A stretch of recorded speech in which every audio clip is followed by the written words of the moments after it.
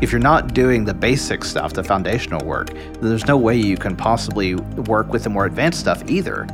Maybe modeling architectures after massive behemoths is probably not the best way to do things. It's hideously expensive to run this stuff yourself, and you're probably not an expert at it. I think that serverless is where Docker was a few years ago, in that it's really cool and works in my machine is about the extent of it. It's great for prototyping, but then once you try to run an actual infrastructure on it, there's a lot of questions that we haven't solved yet. Welcome to High Leverage, a series of conversations about scaling modern software teams through better tooling and processes.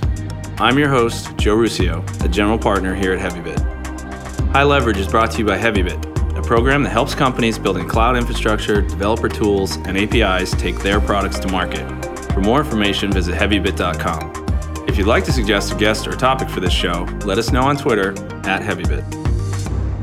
All right, welcome back to the podcast. Super excited to be joined today by a good friend of mine, Mike Julian. If you don't know, he's an O'Reilly author. Practical Monitoring came out last year, I think. Yep, December. The editor of the wildly popular Weekly Digest newsletter. I know you don't have enough of those yet. Monitoring Weekly, go get that one.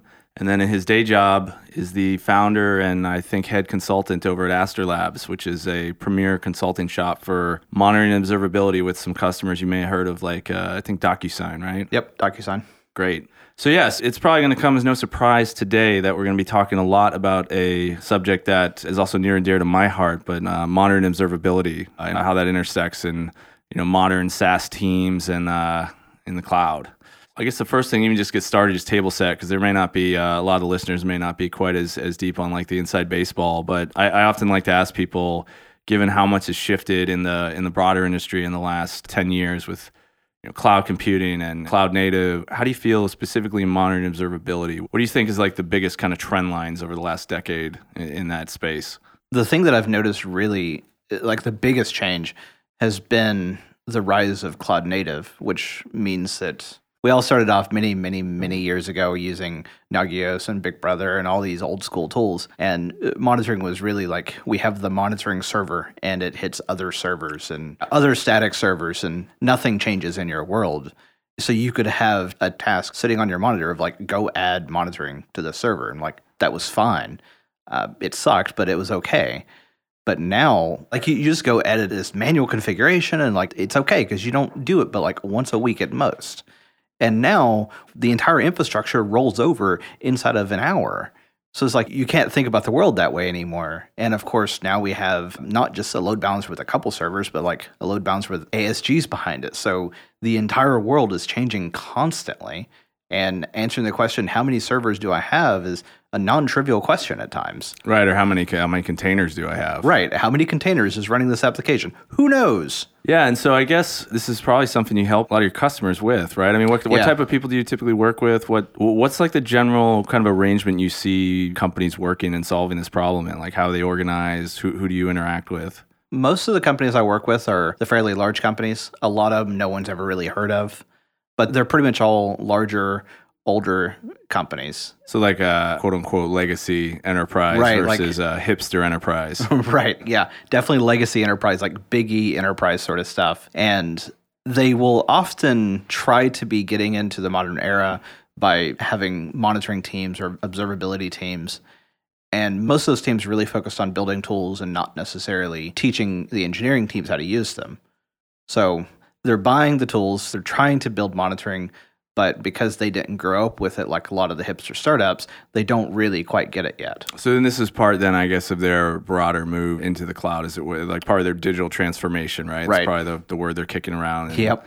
As part of that, they've now got some new monitoring and observability initiative. Yep. Trying to catch up with the rest of the teams.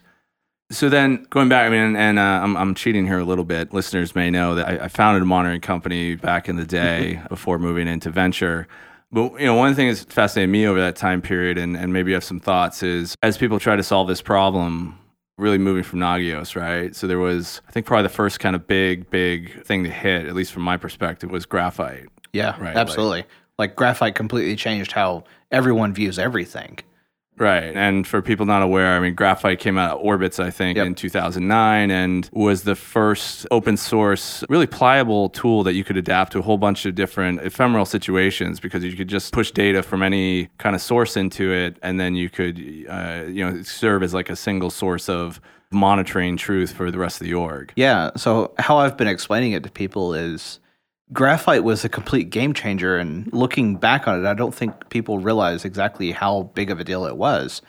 Because prior to that, we had tools like Nagios, but the only thing they did was they would check a system for data, get back some value, and decide, is this a good value or a bad value? And then after that, just throw the data away. Yeah, I guess that's a good point. There's no historical context. There's just right. What's on fire right now and nothing around how did it get in this state. Exactly. So with Graphite, the model changed, so we were no longer checking the system for, is this a good thing or a bad thing? We're just saying we make no judgment about this. We're just collecting data, and then we're going to look at the data to decide, is this a good thing or a bad thing? And that gave us huge amounts of flexibility and more capability in deciding how our systems are behaving, because we could look back at what's historical trends. We could apply statistical analysis to it where we couldn't before. So Graphite now is kind of like, it feels really old school, and there's not a ton of people really using it anymore. It's not really like a greenfield kind of tool anymore, right? Right. Like if you're going to let's go overhaul monitoring, no one's saying let's install Graphite.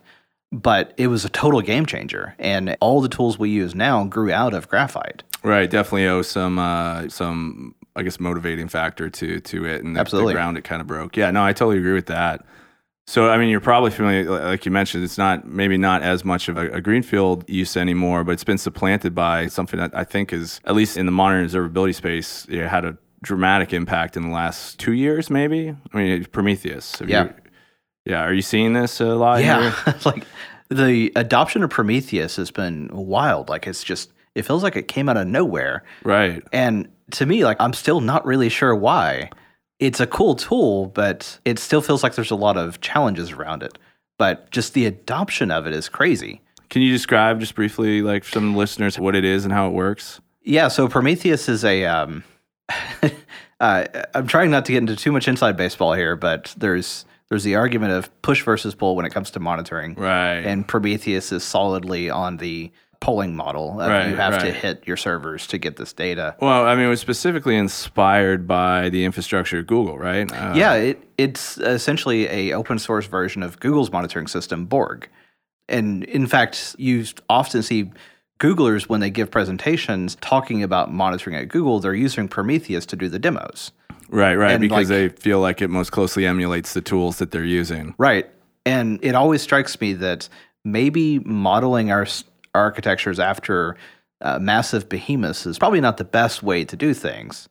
Yeah, it is an interesting conundrum. I mean, when I'm looking at new startups, there's always this notion of, especially in infrastructure and dev tools, where you see a very smart team come out of a very large organization and say, hey, we've built these tools. Yep. Just like we had inside this very planet web scale org, like Facebook, Google, Apple, FANG. And that's usually it's very binary. It's either a very, very good thing or a very bad thing. Yep. Because it either is a smart problem that works for everybody, or they're solving a problem that only exists in 5 companies. Right. It does seem from at least adoption rate, though, that the Prometheus, it must be landing on the former. Absolutely. It struck a nerve, it seems, in the industry. It has absolutely struck a nerve. I'm seeing a lot of companies that are, when they look to start their monitoring journey and overhaul how they're doing things, they're almost leapfrogging the previous steps that I would expect them to do and going right to Prometheus. So what are those steps you would normally expect? So normally I would expect someone to let's implement a time series database. And we'll take the Nagios setup that we currently have and just start writing the data to disk. And change how they're thinking about it, but making incremental steps. And instead of what I'm seeing is that people are actually saying, no, let's rip everything out and put Prometheus in. In some ways, it's almost a rash decision. People are looking at it as, the new shiny. And it's cool. Engineers love a good replatform. Man, they do. The power of resume-driven development cannot be overstated. Right. Yeah. So, I mean, there's certainly some of that. But I don't want to say that Prometheus is bad, because it's not. It is actually very, very good. And the major adoption I've been seeing is coming from the more modern infrastructure companies running things like Kubernetes. which links up with Prometheus's model quite well. Yeah, and Prometheus is a cloud-native computing foundation Yep. project. It's in the CNCF as well. Yeah, so I think that's probably definitely, there are many factors going into it. I'm sure that's part of it. It's hooked up to the Kubernetes and Envoy and some other high flyers there. Yep. So one thing, I thought was interesting, I want to get your take on, but from the pull-based model, and what that means is that application endpoints that want to be monitored by Prometheus in its normal configuration expose an endpoint that can be queried, right? Mm-hmm. And will return whenever it's queried the current state of the system. And so then Prometheus will, in some loop, at some period, execute those queries, get the latest data, and that's what constitutes your history. What I think is kind of fascinating about that is now you're starting to see in projects like Kubernetes and Envoy and other things, and much more broadly, is everybody's starting to support Prometheus endpoints. Yep. What do you think about that? I mean, that introduces some interesting possibilities, right? It does. I'm seeing other monitoring tools supporting Prometheus endpoints, right, which is fascinating, but it's really cool. So I think that integrations with monitoring tools is really what makes or breaks a company. When I look at companies like Datadog, and when I ask the question, can they integrate with X? The answer is pretty much yes. Right. They have a massive list. Right. It's a massive list. It continues to grow constantly. And I never really have to go to a VP and say, well, no, they don't support that yet, because no, they do, which makes it just such an easy sell. So when I look at all these tools, taking the Prometheus language and saying, like, here's a Prometheus endpoint, what I see is them making it really easy sell for me to put any tool anywhere. Yeah, well, it's interesting that if you look at the kind of major players in the industry today, Datadog or New Relic, they've all had to build out these integrations painstakingly with large teams of people. Like, there's a massive investment that historically had to be made as a vendor, whereas, I mean, it's still early days, but if the trend continues and a Prometheus endpoint becomes standard in any kind of popular piece of infrastructure software, mm-hmm. let alone if people start building those into their custom microservices, right? Then suddenly it in some ways levels the playing field for absolutely. New vendors, which is great. Yeah, it's awesome. That massive investment that you have to do up front of, like, let's build tons and tons of integrations, it's almost too much an investment. It can kill the company before you even get off the ground. Yeah, I mean, speaking as having built one, it was always this constant balance of trying to build features in the product, like that drove real value, and then building the glue that got the data from all the places you needed. Yeah, absolutely. With Prometheus endpoint, it's almost democratizing the integrations. So it definitely lowers the barrier to entry for new vendors, which is great. And that leads to, I'd like to segue in another interesting parallel, and I think another kind of emerging trend in the industry in about the same time period, the last 2 years, is tracing.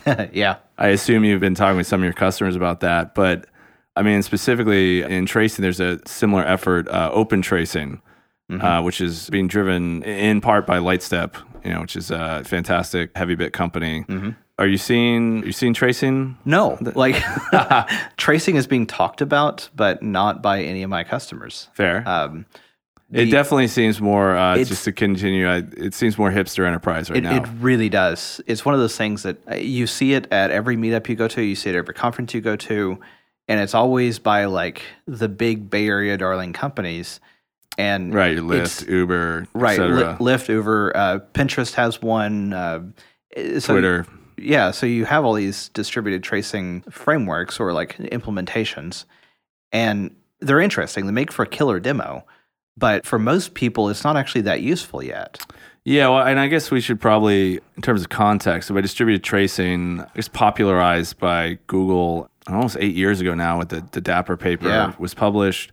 But this notion that if you have a distributed system, and we now call, microservices, with some type of fan-out architecture where request comes in and subcomponents get farmed out to other microservices, that you have some unique context that follows the serial requests out. Yep. So then when the request is finished, you can draw like basically a map, literally, of how the request fanned out into your infrastructure and how long it's spent at each particular spot. Yeah, so it's, perhaps to put it more concisely, it's the idea of being able to trace a single request through your entire system. As it propagates through the system. Yeah, as it propagates through the entire system. And one really cool use I've seen of it is for really complex distributed architectures, being able to map out what services are talking to what others. Right, actually literally just even knowing what the map is. Yeah, just knowing what your map is actually pretty hard when you're running distributed systems. I think it was at Monorama 2 years ago. I think it was Uber, where there was a talk on distributed tracing, and the very first thing the engineer said was, nobody at Uber actually knows what all the services is, or like literally the only way they can know what's happening in the system is from a trace. Yeah, Netflix has a tool called Visceral that they use. And one of the cool things about it is you end up with this massive map. Like at the time, they had something like 950 microservices in their systems. And it's just as complex as Uber. Like, how do you know what services are being used for what? And how do you know what the level of traffic is? Yeah, I mean, there's effectively like a Dunbar's number for microservices, right? Like any one person can only track so many microservices in their head at any one time. Right. So yeah, it is interesting. I do think you're right. I do think it's very early. And I do think there's probably, I don't know what the number is or if anyone's done any actually like kind of quantitative analyses, but I suspect there's like a number of microservices you need to have interacting. And I don't know if it's 10 or 20 or 30. You know, I suspect it's probably like, let's say 8 or more, where you actually really start to need it, or you maybe don't realize it yet. I would argue it's probably a lot more than that. So I know companies that have tracing and hesitantly admit that it's not actually that useful for them. And I wonder just how much it has to do with knowledge level of the engineers, complexity of their environment. And in that sense, it'd be like a simpler environment would probably have less need of this than a more complex one. Right. How much do you think it is the complexity of the tools? Because at least until very recently, and honestly, I would say even literally in probably the last year, if you looked at the tooling that was available outside of effectively Google, you know, Twitter had open sourced the Zipkin project some years ago, but I think in many ways it's kind of a spiritual twin to Graphite, where it added this fundamental capability, but one that wasn't maybe super approachable. And I think it's really only between, I'd say, Lightstep, and then as far as I'm aware, you know, Datadog has introduced a tracing capability, and then AppOptics, which is from my former company, introduced just some number of months ago. And outside of those, you know, trying to make it approachable, it is a very complex thing for an engineer to wrap their head around if they're not already steeped in the space. So I think a lot of it has to do with, and it's the pattern where in most orgs you see a handful of people who can kind of grok and understand what it's doing in the tools. And I just think there's a lot of work the tools have to do to make it more, it's a very complex topic. Yeah, absolutely agreed. It's a complex topic, and I don't think the tools are doing a very good job of making the users better. Right. Yeah. No, I definitely agree with that. So, but part of that, what is interesting is there's two efforts. I mean, I mentioned open tracing, but one thing that's definitely happening there, and that this is this effort to make, I guess, the wire format, right, or of a trace context. Because again, historically, a big problem with these is they were generated. The actual context, the way you did it, was install a client-side SDK in every single application in your infrastructure. That, you know, not monkey patch. I guess in dynamic language is probably monkey patched, but actually like augmented every incoming and outgoing request response transparently to the user code. Which, you know, when you're an organization like Google, you can say, hey, if you want your code to go into prod, you will add this RPC library. Right. But as like an open source, or if you're just one engineer inside a large company, or if you're a much smaller time vendor trying to sell your solution, getting someone to agree to whole hog in a polyglot now, especially in 2018, where almost every interesting org is polyglot. They have 3, 4, 5 languages, no ops. And so, yeah, I think open tracing is this kind of effort to try to overcome that. How do you see that working? I mean, I agree. Okay. Yeah, it's a good thing that people are trying to standardize on this now. For the longest time, it was several competing standards. You had different factions trying to compete with it. So now that we have open tracing and everyone's saying, hey, like, why don't we just use that one thing? Like, that's great. Yeah, it does seem, and we're talking particularly maybe at the service mesh layer, they're starting to have a lot of success in standardizing or making that available. So if you are using, Envoy or Nginx or something like that, you'll be able to plug that into your open tracing compatible tools. Are you familiar with the Open Census project? No, I'm not. Oh yeah, that's that's interesting. Well, I won't spend too much time bloviating about it, but I would like to get your fresh take on it. So that's an effort being driven by Google, but I think most recently joined by Microsoft to standardize a set of client-side libraries for APM and trace data. So not just, like a wire format, but literally if you drop this library into your application, it will actually create the trace, it will collect some APM data, and then push that out in a consumable form. So it's, in a sense, kind of going back, like trying to standardize or completely remove the investment normally required where you need to build out instrumentation for every language you want your tool to support. I love it. I would worry about how the incumbent vendors are going to handle it, given that they have an investment in not accepting it. Yeah, it'll be interesting to see, I think, in terms of whether that is supported as a subset of what they do, or if it's, I think it's something that'll be ripe for the old embrace and extend ploy. Yeah, absolutely. One thing that I've been seeing is people taking the age-old StatsD protocol and building a fully compliant agent around that spec, but then extending it some. And embrace and extend is an age-old method that works really well. Yeah, man, StatsD.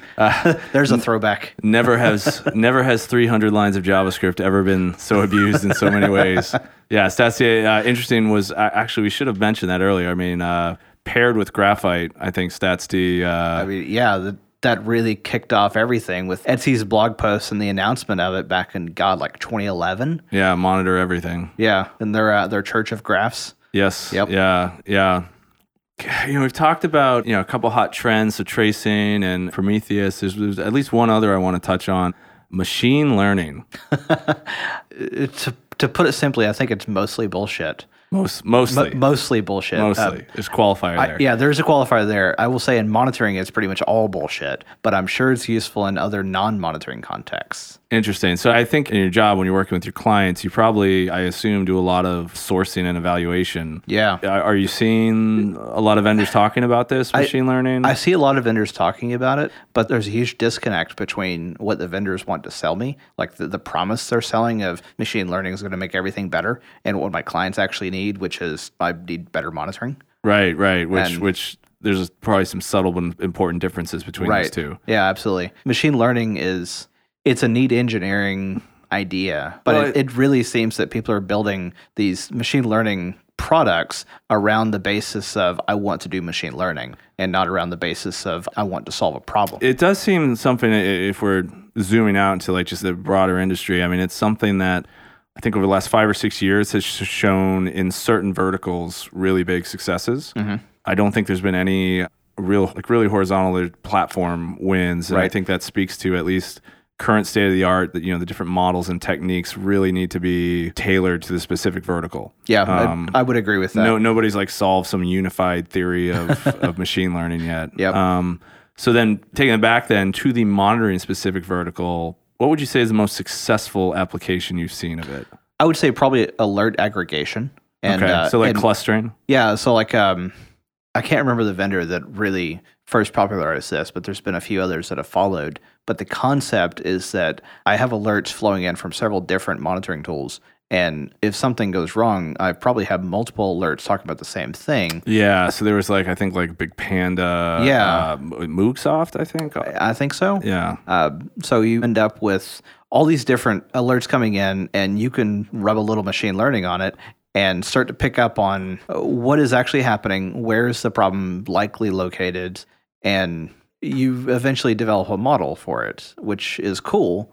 But after a while, I have to wonder if you consistently have these same sorts of problems and machine learning is telling you, hey, the problem's over there, why don't you just go fix that? Right. Yeah. I guess the other places, I've seen it applied in two other places to, I think, 2 different degrees of success. And so one is like log analysis. Oh, yeah. So there's a whole bunch of, and I think even Elastic has some basic capabilities built into the open source product. There's a whole slew of vendors who all have their own take on clustering log events. Mm-hmm.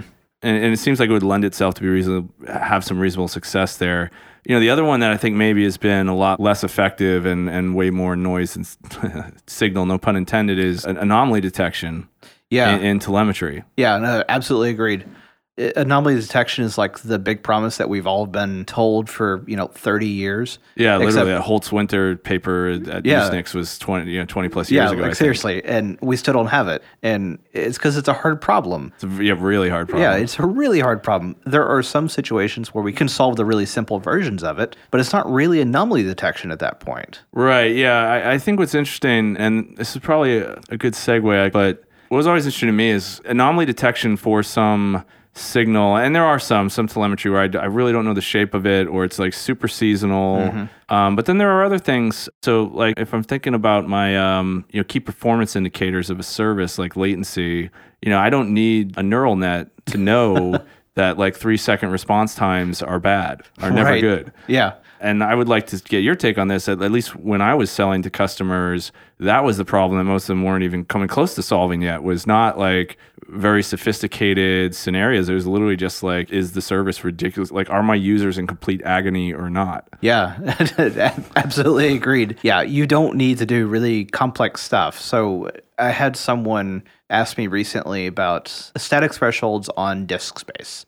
And like, I know static thresholds are bad and I shouldn't, but when it comes to disk space, like I shouldn't have a static threshold. And I'm like, well, what are you doing instead? Well, I don't have an alert on disk because space. It would be static and right, static because is bad. It would be static and static is bad. And I'm like, well, why don't you just try, I don't know, setting a static alert of like 10% free is a bad thing and see where you go from there.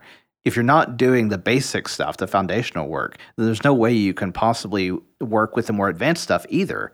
Nothing complex starts out complex. You evolve over time. Crawl, walk, run. Exactly. Yeah.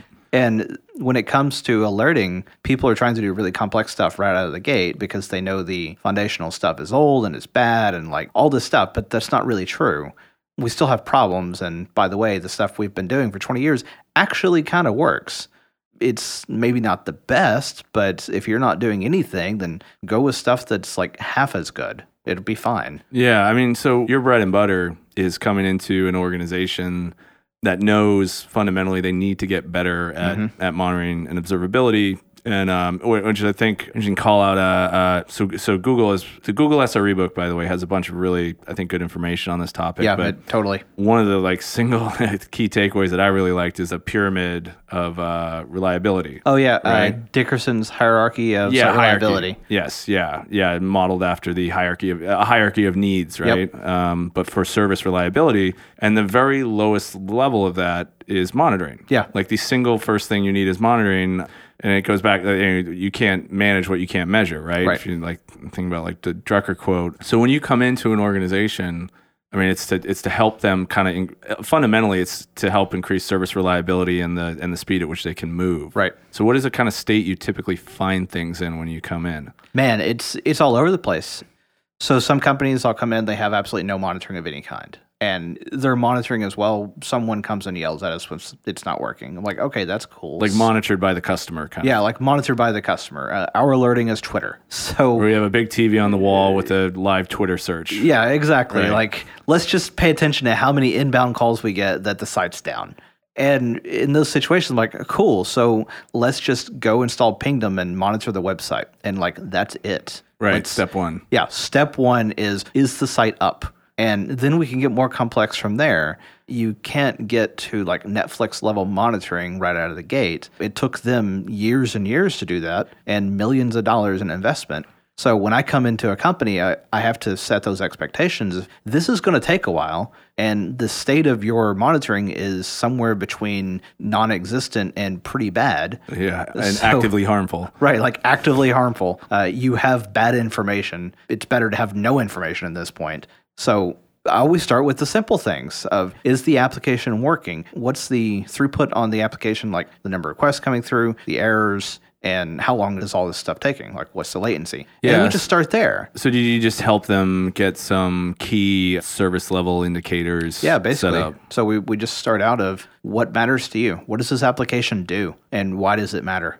And then from there, we can develop KPIs that we care about and then start tying those to technical metrics. It is very simple stuff. I don't immediately install a dozen alerts. It's more like one or two, and they're very high-level stuff. Yeah, and then I guess typically, do you see, and again, to me, having come and built a company in the space and kind of watched it evolve over the last 10 years. What are you seeing now in terms of build versus buy on these systems? I mean, I think 10 years ago, for a lot of people, build was the only choice. Yeah, so it's kind of interesting. I always thought that large enterprises were going to bring stuff in-house for compliance and security reasons. But what I'm finding is that that's not actually true anymore. A lot of them are saying, no, we don't want to run this. We don't have that expertise. We want to pay someone. We want to buy SaaS tools and rely on those. So I think that buy versus build pendulum has definitely swung in the other direction. Right. And a lot of people are outsourcing to SaaS companies, which is awesome. Like, it's hideously expensive to run this stuff yourself, and you're probably not an expert at it. So definitely not an expert at it. Definitely not an expert at it. So you should absolutely pay someone else to do it. Yeah. I mean, I think certainly the way this space has evolved, and particularly in the last few years, IT always moves in cycles. Yep. And there's this period of creative disruption, which kind of like a whole bunch of new capabilities that incumbents don't have kind of emerge in different players. And then you go through like a convergence cycle where the dominant players who kind of emerge in the earlier side start to roll up all the capabilities they need. And it definitely seems like in monitoring, we're, I think, pretty clearly in a convergence cycle at this point. It's wild seeing all these companies start buying up other companies. And it's not like a logging company buys another logging company. It's like logging company buys an APM company and a server monitoring company and a tracing company, and now has a full stack of, we're a one-stop shop for all things monitoring. Yeah, I mean, there's New Relic with the Offsmatic acquisition a couple of years ago, creating New Relic infrastructure. Datadog, I think, acquired Logmatic, building out APM. Historically is massive infrastructure monitoring provider historically. I mean, Elastic bought probably like 3 or 4 companies. Yeah. I was going to say Elastic, who's now just announced their IPO. I mean, they're definitely positioning themselves in the same place. They bought APM company. They bought a machine learning company. Who acquired Prelert 2 years ago to work on logs. So, and then SolarWinds, who acquired my company, has driven 5 or 6 acquisitions in the cloud native space. Yeah, SolarWinds didn't just buy your company; they bought like half the companies. Half the companies in space. Yeah. I mean, and then you got CA is picking up companies like RunScope, and so I mean, it's the clear convergence. Which, I mean, going back to your point, I think, as an enterprise buyer or even SME, having a smaller number of vendors who have all of the pieces of the puzzle, and they each have their own strengths, and some of their pieces may not be as good as someone else's version of that. But really, I think for the typical enterprise buyer, being able to just go to one vendor and saying, "Hey, we're just gonna get the stuff from them, and it's good enough." Right? Yeah, absolutely. If there's only one vendor I need to work with, that makes it a much easier sell. But at that same time, if one of the vendor's pieces of product isn't up to par, then it's not really a problem to not use that and go buy something completely unrelated. Sure, if that is a critical need for you. Right. So, like, say, just to use an example out of my head is Datadog. Like, Datadog has a fantastic infrastructure product. What if their logging support isn't what the client needs? Well, we don't have to use logging. We go buy that from Sumo Logic or Elastic or whoever else. Or if somebody doesn't meet one part of their product, doesn't meet the security compliances or something. Exactly. Yeah, well, at that point, it's just a trade-off on budgets and complexity, right? Yeah. A big concern that I hear from clients is they just have too many tools. So the consolidation on the monitoring companies kind of hides that complexity. Like, if I'm buying Datadog, well, Datadog's really like 3 or 4 different products at this point. But as an enterprise buyer, I don't think about it that way anymore, because Datadog's just one product. Like, I only have one tool. But that's not actually true. I have like 4 tools still. Yeah. It's just one check. Well, I mean, certainly from a procurement perspective, that helps. Yeah. You can only have to drive like one vendor through procurement, which if... well, even inside of engineering perception, having that one vendor kind of hides that it's not multiple tools. It really is, but the perception is that it's not. Which leads, with all that happening, what do you think are still the biggest kind of open opportunities, or they're either open opportunities or renewed opportunities in the space right now that aren't really being filled? Something I've been harping about for years, and this is due to my professional background, is network monitoring. And I'm not talking like servers on a network. I'm talking actual physical in data centers, in corporate office So networks. like switches. Yeah, like switches, routers, network taps, like this actual hardware. Right. So there's only a few companies that do this even moderately well, and they're all very old incumbents. They're very slow to move, have really long buying cycles, and everyone kind of doesn't like the products, and they have really annoying salespeople. So there are a few companies that have tried to go after them, but then got seduced away by we want to build cloud native stuff. And I'm like, no, there's a huge opportunity in network monitoring, but no one's really going after it. Yeah, it's interesting. I think it's that class of like boring problems, right? Where boring problems, but holy crap, the amount of money to be made. Yeah, boring, but theoretically probably wildly. If you look at Stripe, right? Like before Stripe, billing was a boring problem. So I've got a friend that works for the University of Florida, and he works for the entire system. He's a network engineer and procures tools and hardware on a regular basis. So I ask him, what do you spend every year on maintenance and software and tools and all that? And he's like, well, it's a minimum of $12 million a year. $12 million a year. Right, a minimum of $12 million a year. And he's like, when I buy licensing for my monitoring tools, like they're highly specialized, and yeah, we'll drop $150,000, $250,000, $300,000 a year on maintenance. And I'm like, that's pretty good money. Yeah, I know. I think you're right. It's an interesting challenge because a lot of times monitoring companies seem to be founded or created by engineers who are working on some line of business application, right, scaling in some strange way, and couldn't find the tooling they needed. Yep. And in most cloud native, where most new applications are being created, network monitoring really isn't a concern. Because no, it's just not a thing. It's not a thing at all because you never see switches or right. routers. Yeah, we just trust that Amazon has our back and we move on with our day. Right. I think you're right. But yeah, it'll be interesting to see where that next company comes out of. Yeah, I don't think the hardware is going away. There's still computers somewhere. There's still data centers somewhere. When you have companies like DigitalOcean runs their own data centers. What are they doing for monitoring? How are they monitoring their physical infrastructure? It's still a problem. But yeah, I mean, that's a good point. Obviously, even the companies with large corporate offices, they still have connectivity inside. What are they doing to monitor it? Right. Swinging the pendulum way to the other side of the timeline, one thing I want to get your opinion on, something I've been looking at a lot, is serverless monitoring. Oh, yeah. Boy, you did go to the other side there. We're going to go from the data center to serverless and just kind of skip everything in between. What do you think? I don't know if any of your customers are doing serverless yet or Lambdas. None of my customers are. It's still very much an engineering toy. But there is still a very open-ended question of how do we monitor this? For that matter, there's still the open-ended question of how do we deploy it? Right. How do we build applications out of it? Yeah. I think that serverless is where Docker was a few years ago. In that it's really cool and works in my machine is about the extent of it. So it's great for prototyping, but then once you try to run an actual infrastructure on it, there's a lot of questions that we haven't solved yet. And one of those biggest ones is monitoring. How do we monitor this? And there's some vendors that are starting to do some pretty cool work around it, but it's still very much young. We don't really understand what are the failure modes of it.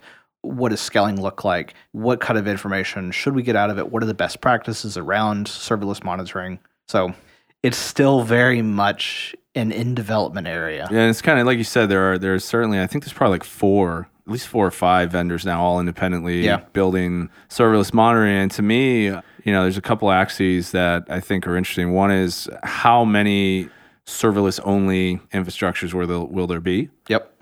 I guess, and part of that is how complex, is this going to continue to be kind of outsourced batch pieces, or will you literally be building like a complex, effectively, 10,000 function application that needs to be traced end to end? Yeah. There was someone that made a comment at Monitorama some years ago. I'm trying to remember who it was, former Netflix CTO. Oh, okay. Yeah. Adrian Cockcroft? Adrian. So Adrian Cockcroft made a comment. When you have serverless functions, they take microseconds to run. So if you have your entire infrastructure is microservices and it completely turns over every few seconds, then how do you know what last minute looked like? So how do you get this information? How do you understand the state of your world when it doesn't exist anymore? Right. It's completely changed. Right. Like you can't pull these things. Like it's far too fast. So you have to emit the data out. But keeping a state of the world is actually kind of important. Knowing what your world looked like how many Lambda functions did I run in the last minute? During this 1 minute period, how many were currently running, serving how many requests that did what? And that's kind of a hard question to answer. Yeah, and I think the other interesting question is, how driven or motivated will the providers themselves, so Amazon, Google, Microsoft, be, given that serverless specifically is so embedded into the platform? Far more than any computing paradigm that's preceded it. I mean, even containers you can run on EC2 instances. Right. Will they be driven to provide like much higher fidelity monitoring and observability capabilities earlier than they have historically done those kind of things? I sure hope so. Yeah, but, agreed. But I'm not holding my breath on that one. Right. Yeah. All right. Well, hey, I think we've come to about time here. Well, thanks for having me. Yeah, it's been great. I love to talk shop on monitoring, and we'll definitely have to have you back sometime. Sounds great. Thanks for listening to this episode of High Leverage. If you'd like to suggest a guest or topic, let us know on Twitter @Heavybit. To learn more about Heavybit, visit heavybit.com to check out our library. It's an amazing resource for insights on developer sales, marketing, product, and general management from leaders in our community.